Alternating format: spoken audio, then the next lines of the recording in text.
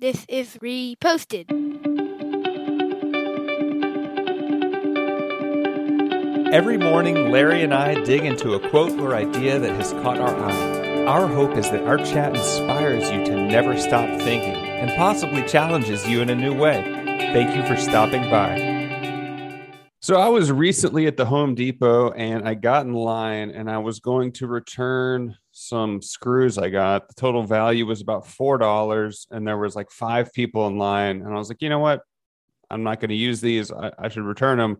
And halfway through waiting, I was like, is this really worth my time to wait to get $4 back? And it kind of got me thinking. I've thought about this before, like, what value do you put on your time? And is it a useful process to go through? Like, it's not worth, if there's 100 people in line to return something and you have a $50 return, at what point do you say it's not worth it?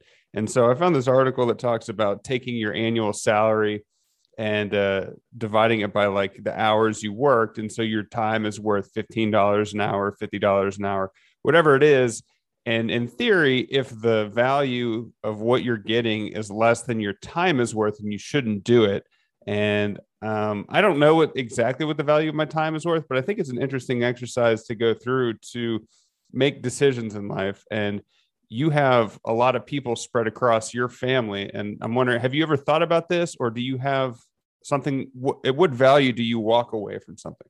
I do think about this all the time, but I'm wondering if I saw this calculator there. Is there anybody in our lives that we know that has actually done this and then uses it as the metrics for what they should do and how they should spend their time?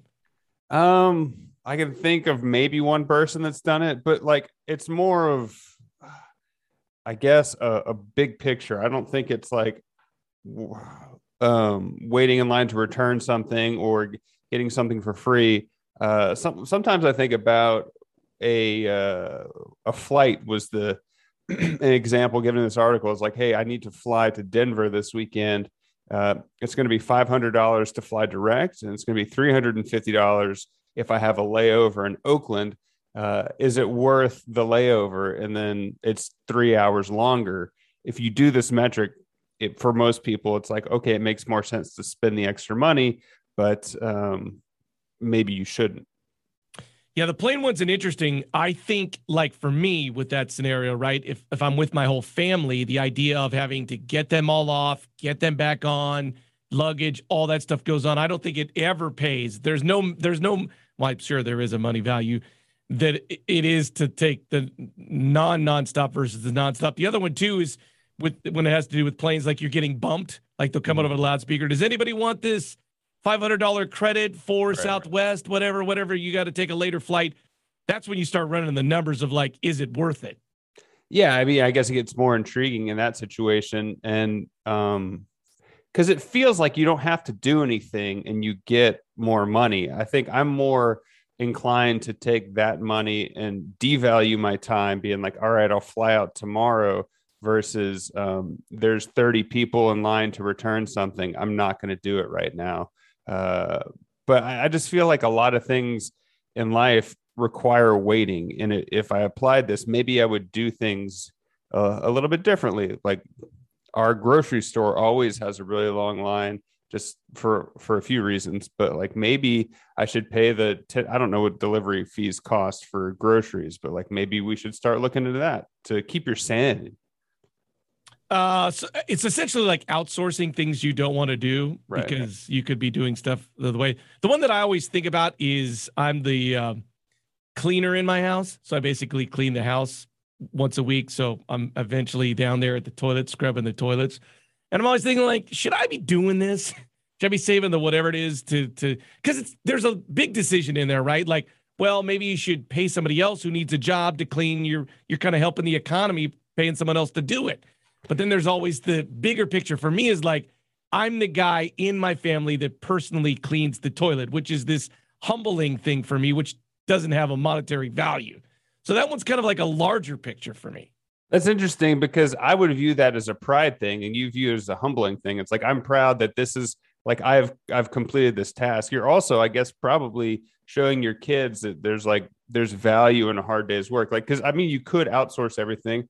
we recently put grass in front of our house, and I I didn't really think too hard about it, but I was like, I can pay someone $25 a week or however much to do it, and I get more pride in cutting the grass myself and having someone come through and maintain it. So there's also, even if you're uber wealthy, there's like value in completing something yourself. Like I could afford to have someone come build a workbench for me, but I got a lot more satisfaction out of it. So you can't do it 100% based on the value of your time, because there is you can't put a value on like the satisfaction you get out of some tasks.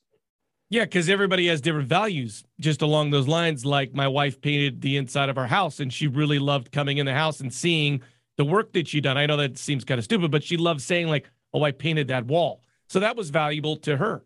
Yeah. And I guess a more extreme example is be like, you could probably afford to pay someone to play board games with your kids for an hour and a half and then put them to bed. But there's more value probably for you to spend that time with your kids. Like, yeah, you can afford someone else's time and maybe you could make money during that hour and a half, but like there's a trade-off of value on time spent with other people.